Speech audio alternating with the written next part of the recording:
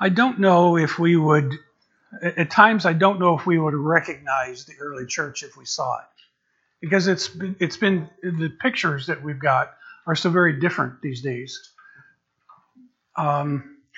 We talk about the early church and we like parts of it, but we don't like other parts of it. We're rather selective at times. But there are some amazing things that are going on in the life of the early Christ followers. Acts chapter 5 is where we're at. I'm going to read verses 12 down through verse 32, which is a sizable portion, almost all of the chapter. And I will tell you now that I don't expect to get through everything today. So I'll probably do a reprise, especially on the last part of the message today, and come back to it next Sunday. But there's so much to cover. But I think we'll get a picture of the miraculous working and nature of the church here. So let's read together for a little bit. Follow along with me as I read. I'm reading from New International Version, Acts chapter 5. Beginning of verse 12, the apostles performed many miraculous signs and wonders among the people, and all the believers used to meet together in Solomon's colonnade. No one else dared join them, even though they were highly regarded by the people. Nevertheless, more and more men and women believed in the Lord and were added to their number. As a result, people brought the sick into the streets and laid them on beds and mats, so that at least Peter's shadow might fall on some of them as he passed by. Crowds gathered also from the towns around Jerusalem, bringing their sick and those tormented by evil spirits, and all of them were healed. Then the high priest and all his associates, who were members of the party of the Sadducees, were filled with jealousy. They arrested the apostles and put them in public jail. But during the night, an angel of the Lord opened the doors of the jail and brought them out. "Go, stand in the temple courts," he said, "and tell the people the full message of this new life." At daybreak, they entered the temple courts, as they had been told, and began to teach the people.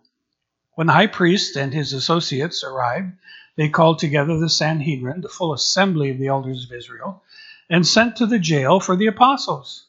But on arriving at the jail, the officers did not find them there. So they went back and reported, "We found the jail securely locked, with the guards standing at the doors, but when we opened them, we found no one inside." On hearing this report, the captain of the temple guard and the chief priests were puzzled, wondering what would come of this. Then someone came and said, "Look, the men you put in jail are standing in the temple courts teaching the people." At that, the captain went with his officers and brought the apostles. They did not use force because they feared that the people would stone them.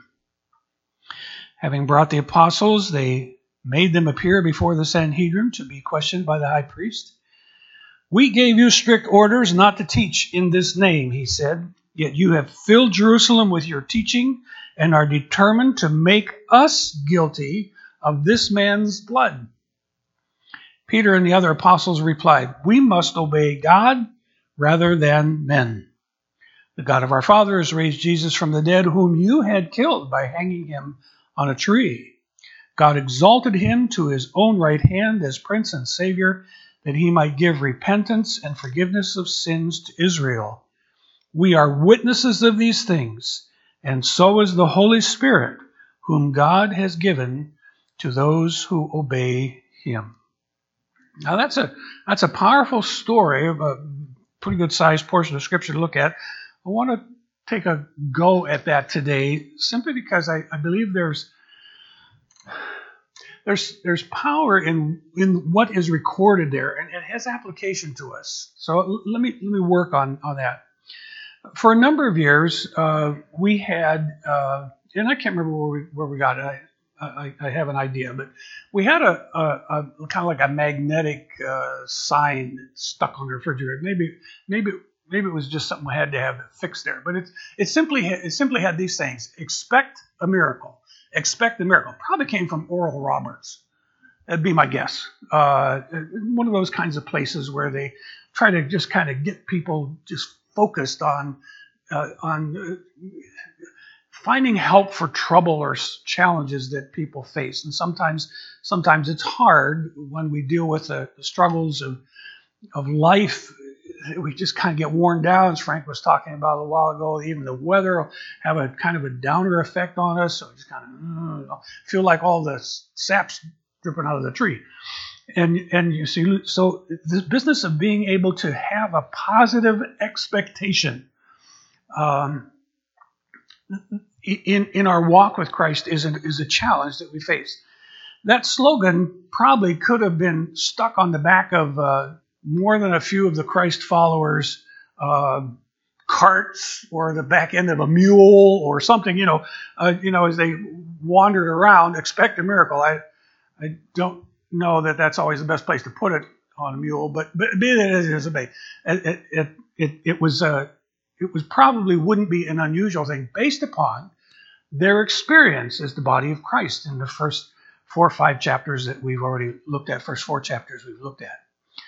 So God has been up to something in the birthing, in the empowerment of this body of believers, and he's been doing some very unusual things. All you have to do is track back and read the first several chapters, and you see really strange things happening out of the usual, things that you don't see nowadays. And it's not that we have to see them nowadays, just that God was up to something, and he wanted to demonstrate his power and his might to the watching world around in process as well.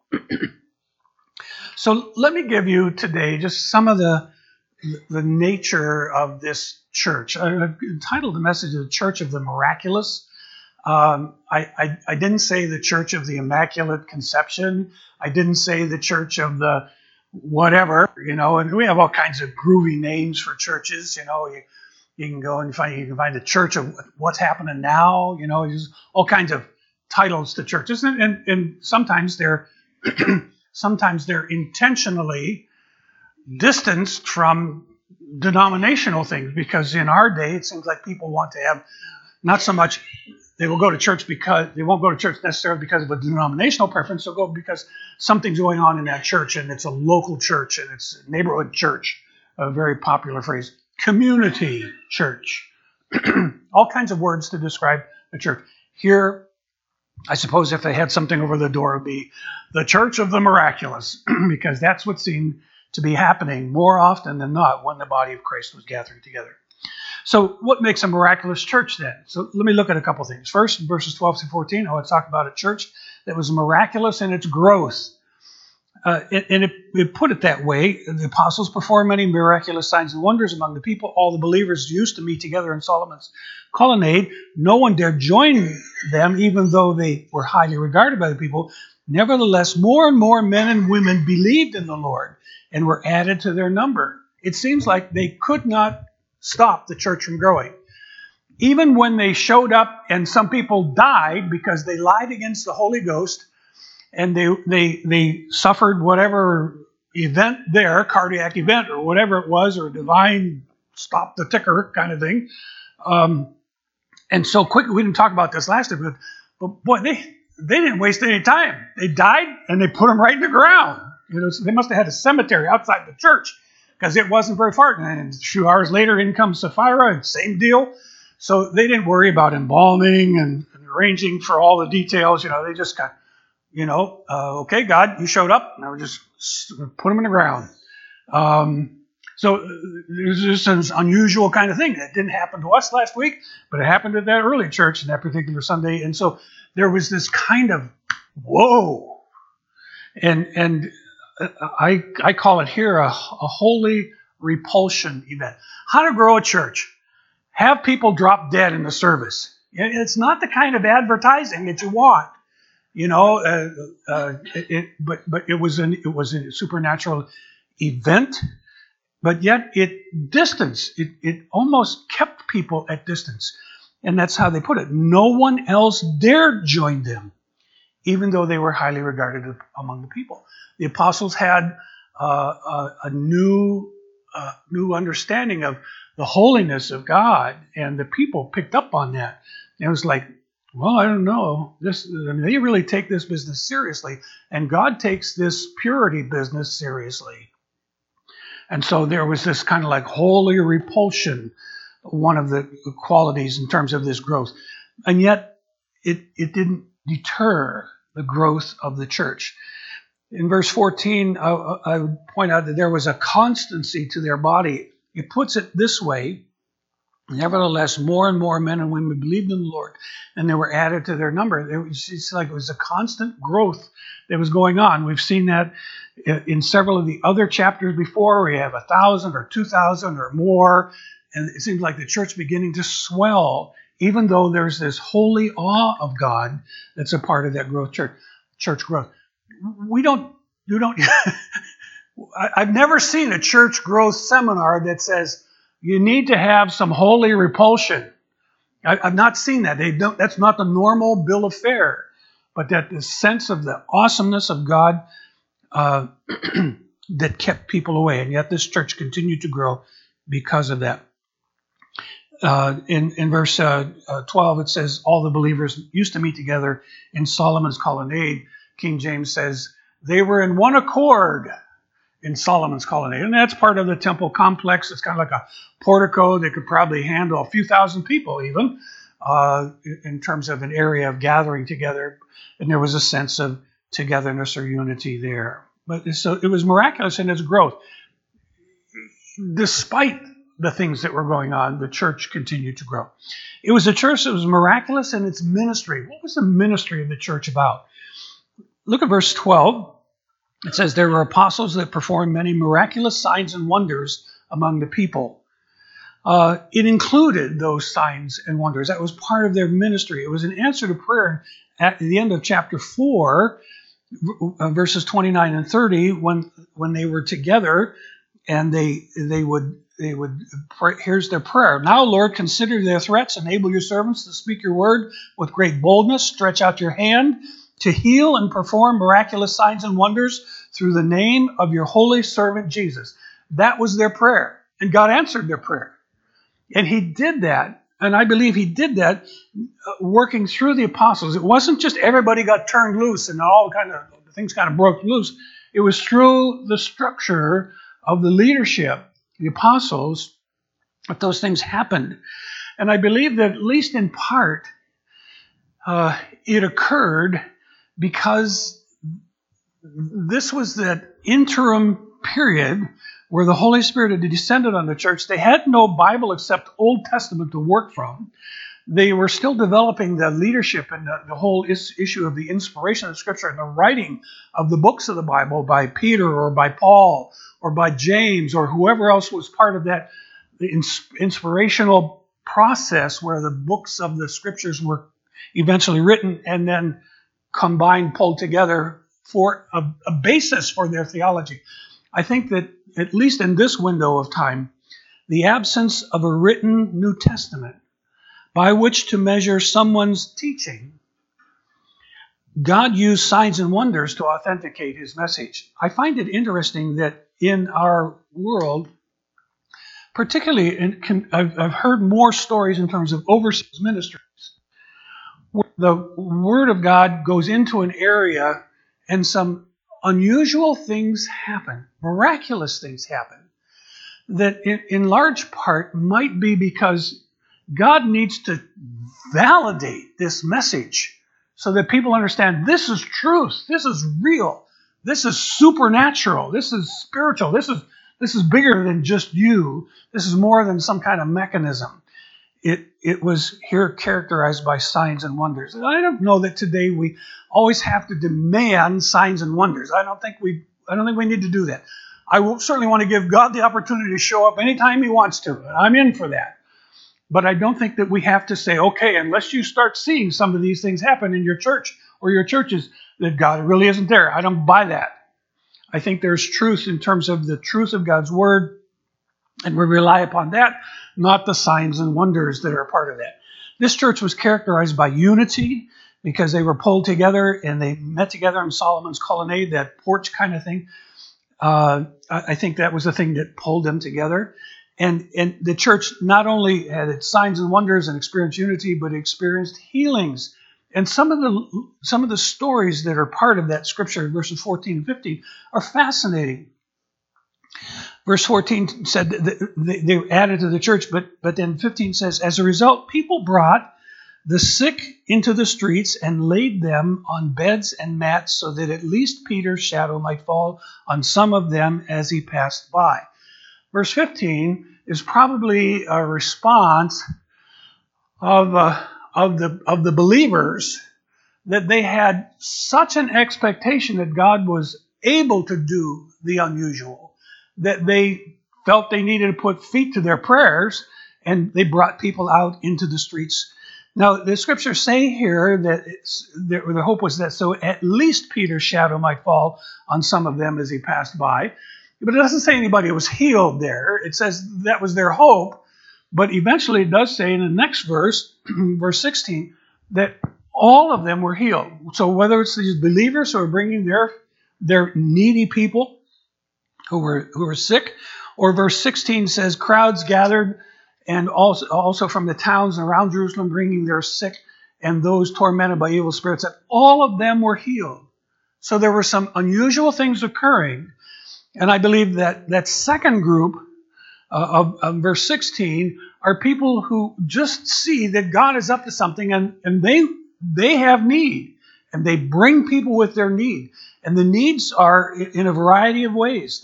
They need both physical and emotional or spiritual healing. If you look, I think I put it in, the reference there in terms of Mark 6:53 to 56 and Matthew 9, you look at those portions of Scripture later, and you'll find them as a reference point that was a part of ministry. When people had need, I know that sometimes we just run to the doctor, but I want to go to Dr. Jesus first with the needs. And so I think Jesus was saying, here's an opportunity. Let's see what God can do in terms of direct intervention. So I want to give God the opportunity first. And these people started to respond to the reality that God was able to do mighty things, not only demonstration and signs and wonders, but also to provide healing for people as they had need. I think that at least a part of this is because the church was in a good place. They were in a place where they understood the holiness of God, and they understood their absolute need to live with authenticity or integrity before God. I believe that had to be there. And so the phrase that I put there is the church pure is the church powerful. When the body of Christ is in the right position, right relationship with God, so that he can choose to pour out his Spirit, to do signs and wonders, or to provide healing, or to provide power for witness, whatever it may be, when they're in that spot, God can do anything. And we just got to get in the right position. We get worried about, how we got to get a program going. We got to get this. God delivers from programs that are not empowered by the Spirit of God, that are just our ideas how we can break people through the door. I was talking with my daughter in Pittsburgh this week. She works for Pittsburgh Kids Foundation, which is a nonprofit that helps troubled youth and provides camping experiences and ongoing ministry to them. And they recently had their fundraiser gala in Pittsburgh, and so they rent this place and they try to encourage people to give to help support the ministry. I said, well, how did it go? She said, well, we got enough for the next couple of months for payroll. She's kind of like the accountant for that, and so she says, I'm glad for that. It takes one less worry off your back. But she said, an interesting thing. She said, when they do fundraisers, there are cycles to things. There are she didn't use the word fads, but I guess fads would be right. There are some ways that seem to be trendy. That was her word, trendy, in terms of the way in which funds are raised for organizations. And so she was talking about some of those kinds of things. I don't want the church to just get into a fad or trend kind of thing. I want the church to discover living life in the power of God's Spirit, living authentically and honestly before God, so that he can choose to do whatever he wants, because he finds somebody that's available, somebody that's willing to be honest with God and be used of God. And I think that's where we need to go. I don't want to, I'll pound that pulpit. If I had a pulpit, I'd pound that one in terms of the importance of that kind of thing. Physical healing is a poor substitute for spiritual salvation. Miracles are only truly helpful if they bring us to God. And the same way is true with other kinds of things in process. This church was miraculous in its growth, miraculous in its ministry. It was also miraculous in its witness. And we have this wonderful story in verse 17 and following. So here's what I want to do. I want to try to focus in on that a little bit. I don't know how you I know how you put sermons together. I mean, you can vary it kind of thing. But sometimes they talk about having 3 points in a poem. You get 3 points. Well, I got 4 points. I don't have no poems, but I got 4 points. But I don't think I'm going to get to the 4th point very much.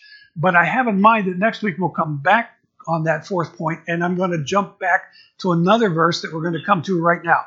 So verse 17 talks about their witness, the miraculous witness, despite several things. First of all, despite incarceration. I don't know when the last time you've been jailed for Jesus. But I don't think that's probably been part of our journey very much. We don't get that kind of pressure that if we speak up for Jesus, we're going to get thrown in the slammer somewhere, even if it's a house arrest kind of thing and not a federal penitentiary. Here is a situation in which the religious leaders got all hot and bothered. The high priest, verse 17, the members of the Sadducees, they were filled not with the Spirit, but they're filled with jealousy. That's the thing that really got them enraged. And so they arrested the apostles, put them in public jail. Apparently that was within their purview to do that in terms of the religious authority. And to essentially, this might have been more of even a detention area, even in the temple complex where they were incarcerated. Can you imagine the Jerusalem Times coming out with the news? What's the local newspaper here? Wilkes-Barre, what? Scranton, what? Scranton Leader, Times Leader. Okay, so can you imagine the Times Leader of that day? Day 1, gospel healers locked up like common criminals. Day 2, prisoners vanished into thin air. I mean, you write the headline kind of thing. This was the first of 3 recorded supernatural prison escapes in the book of Acts. Here, Acts chapter 12, verses 6 through 10, and a wonderful story that, Lord willing, we might get to one day. And then also in chapter 16 with Paul and Silas. And we're familiar with some of those stories, at least they might be in the back of our mind somewhere. But these are one of those miraculous things that happen as a part of that powerful demonstration. They were arrested, put in jail, verse 19. During the night, an angel of the Lord opened the doors of the jail, brought them out. Go stand in the temple courts, he said, and tell the people the full message of this new life. That's the part I'm probably going to go back to next week because probably won't have time to dig into it very deeply this morning. Go, stand, speak. That's those. That I'll get to that, but it won't be till next week. But despite the incarceration, they had a miraculous or a powerful witness.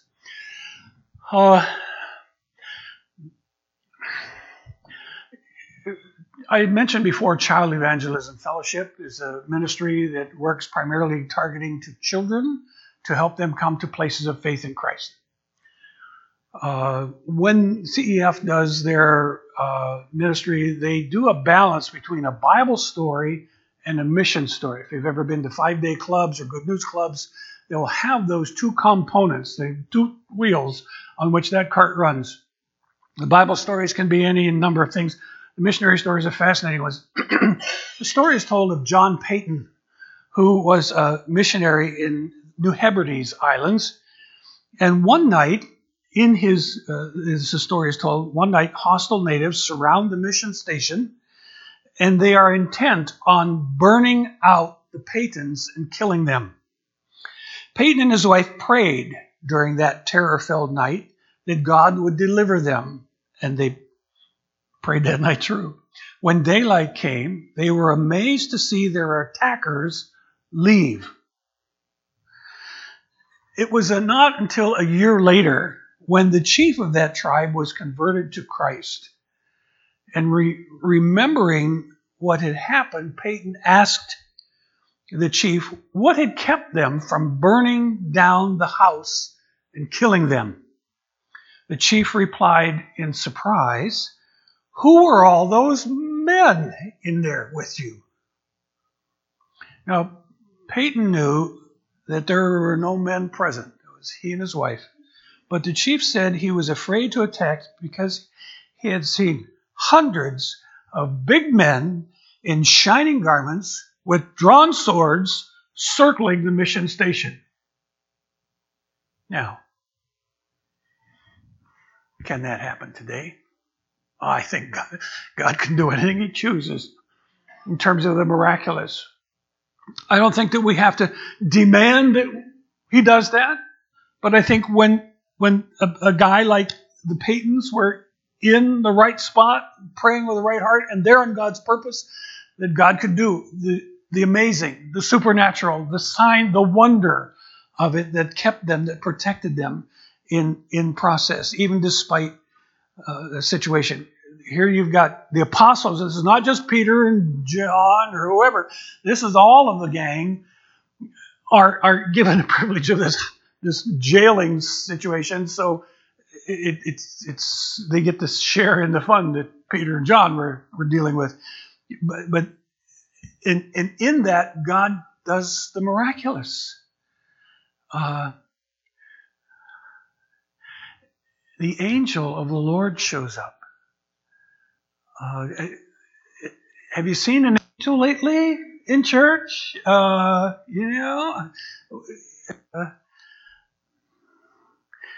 You can probably look at the person beside you and say, "You're not an angel, so I know you're okay." But the supernatural occurs, and it occurs here, despite the incarceration that's a part of the experience there among those disciples. And he gives them that command, and we'll probably get back to that probably next week. Despite incarceration, the story goes on, and so their witness is strong here despite intimidation. Jump down to verses 26 through 28, and the story is a fascinating one, but verse 26, it says, at that, the captain went with his officers and brought the apostles. They didn't use force because they feared that the people would stone them. Having brought the apostles, they made them appear before the Sanhedrin to be questioned by the high priest. And here's the intimidation. "We gave you strict orders not to teach in this name. Yet you have filled Jerusalem with your teaching and are determined to make us guilty of this man's blood." And so they intimidate them. They had already previously given them some commands, some orders. Don't do this. I want to tell you that faith doesn't make trouble disappear. It doesn't make trouble disappear. It makes troubles appear less frightening because it puts them in the right perspective. It gives perspective. Don't expect everyone to react favorably when you choose to stand for Christ, wherever it is, whatever the arena or setting is, when you share something as dynamic as your faith in Christ. Some will be jealous, some will be afraid, some will be threatened. You can kind of expect some kind of negative reaction, whether it's among family or friends or co-workers or people in community. But remember that you must be more concerned about serving God than about the reaction of people. As a matter of fact, that led to that one verse, 29, we must obey God rather than men. Are there people who intimidate you? People, they may be neighbors, they may be people in family, they could be work associates who have already sent a message clearly enough that please don't talk to me about anything that's religious. We run into that, and when somebody sends up that flag, I think you probably need in some ways to honor that issue, but don't let your light be diminished. We are We are the light of the world. We say, we are the light of the world. We are the city on a hillside. Don't let their intimidation diminish your purpose to shine for Jesus wherever He has put you. Despite that intimidation, they chose to obey God in process rather than just men. And also, it was miraculous in its witness despite the indignation that occurred. Down to verse 33, we didn't read this, but here we are. When they heard this, they were furious and wanted to put them to death. Talk about response to the message of the gospel. Sometimes it doesn't always come out the way that you would expect. Sometimes people are hesitant to respond favorably for a whole variety of reasons, and they choose instead to get mad. Sometimes when you share the message of the gospel, people get glad. Other times, people get mad. And you say, I don't want to hear any more about that. And that was the command that had been referred to in Acts 4, verses 17 and 18. If you jump back for just a moment there, 17 and 18, to stop this thing from spreading any further among the people, we must warn these men to speak no longer to anyone in His name, in this name. And they called them in again. They commanded them not to speak or teach at all in the name of Jesus. Peter and John replied, judge for yourselves whether it is right in God's sight to obey you rather than God, for we cannot help speaking about what we have seen and heard. Those verses in 17 and 18 and also verse 20 are the refusal of Peter and John to buckle under to the intimidating factor and the anger and the indignation of the people that were the religious people around them. This is a church very much alive by the power of God's Spirit. And they know enough that if they can choose to live authentically for God, God's going to take care of the other stuff that may come flying at them. He will keep them in the midst of even opposition and antagonism that comes. Let me give you a little window into where I'm going to go next week. Just a brief look. Because the church was miraculous not only in its growth, not only in its witness, not only its ministry, but in its message, the message of the church. So verses 29 to 32 that we read said, we have to obey God rather than men. The God of our fathers raised Jesus from the dead, whom you had killed. Here's the message. Here's what they respond with information-wise. Killed by hanging him on a tree. God exalted him to his own right hand as Prince and Savior, that he might give repentance and forgiveness of sins to Israel. We are witnesses of these things, and so is the Holy Spirit, whom God has given to those who obey him. That's the message in a nutshell. If you jump down to verses 41 and 42, the apostles leave the Sanhedrin rejoicing because they've been counted worthy of suffering disgrace for the name, the capital N name, day after day in the temple courts and from house to house. They never stopped teaching and proclaiming the good news that Jesus is the Christ. That was the message. They had a message to proclaim. One of the things that we'll learn as we look into that next week is that God is very concerned about protecting that message, preserving that message, and letting that message get spread around. The Church of the Miraculous. I don't know these days what we are kind of expecting at City Light Church. We pray regularly, Barb and I, as we pray over the ministry of the church, just kind of, Lord, what do you have for this group of people? What are the plans? And we don't know all the ins and outs. I know that in recent dialogue with the superintendent, at least by email exchange, he indicated that he would really like to have, maybe by mid-November, several resumes that he can present. I don't know the format for that, but he'll convey that information. But it's going to take a very special work of God to make it all fit together right. But it's got to be a God thing. It won't be, well, let's see, I think if we do this and here's how much we can afford, and then I think we ought to get this guy or this person or whatever. If we start calculating that way, I think we're missing it.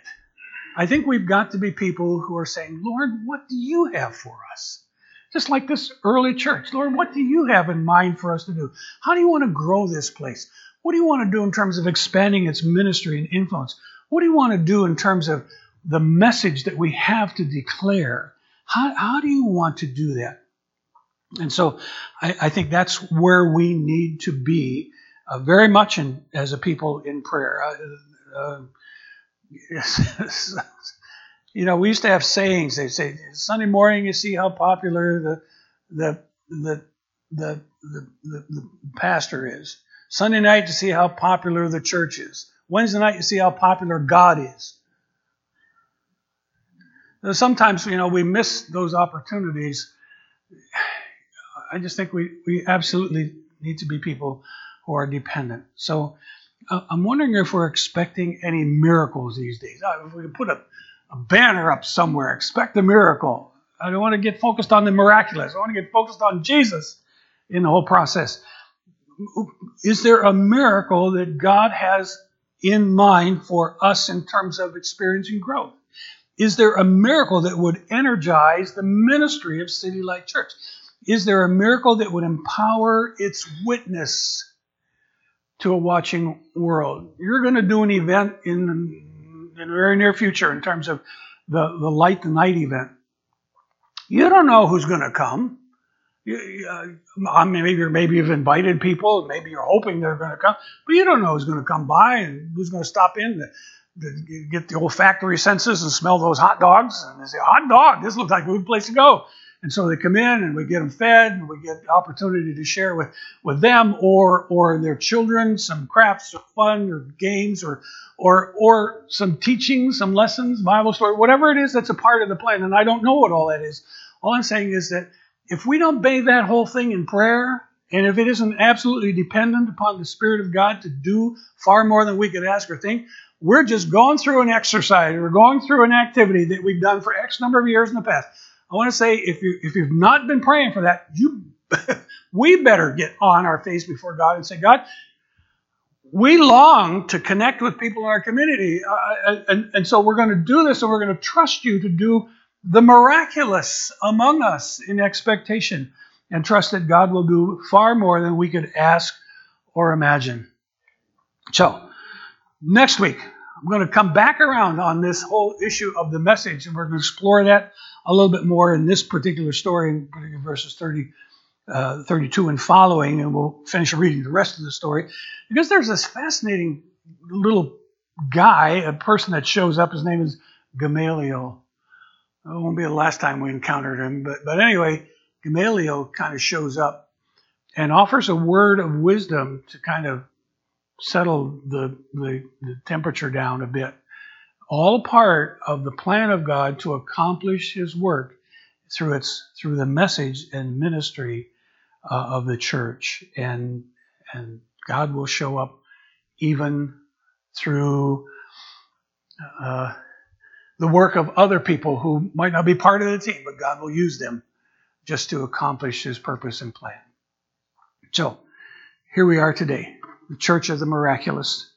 And we'll dig down a little bit more next week on the miraculous nature of the message.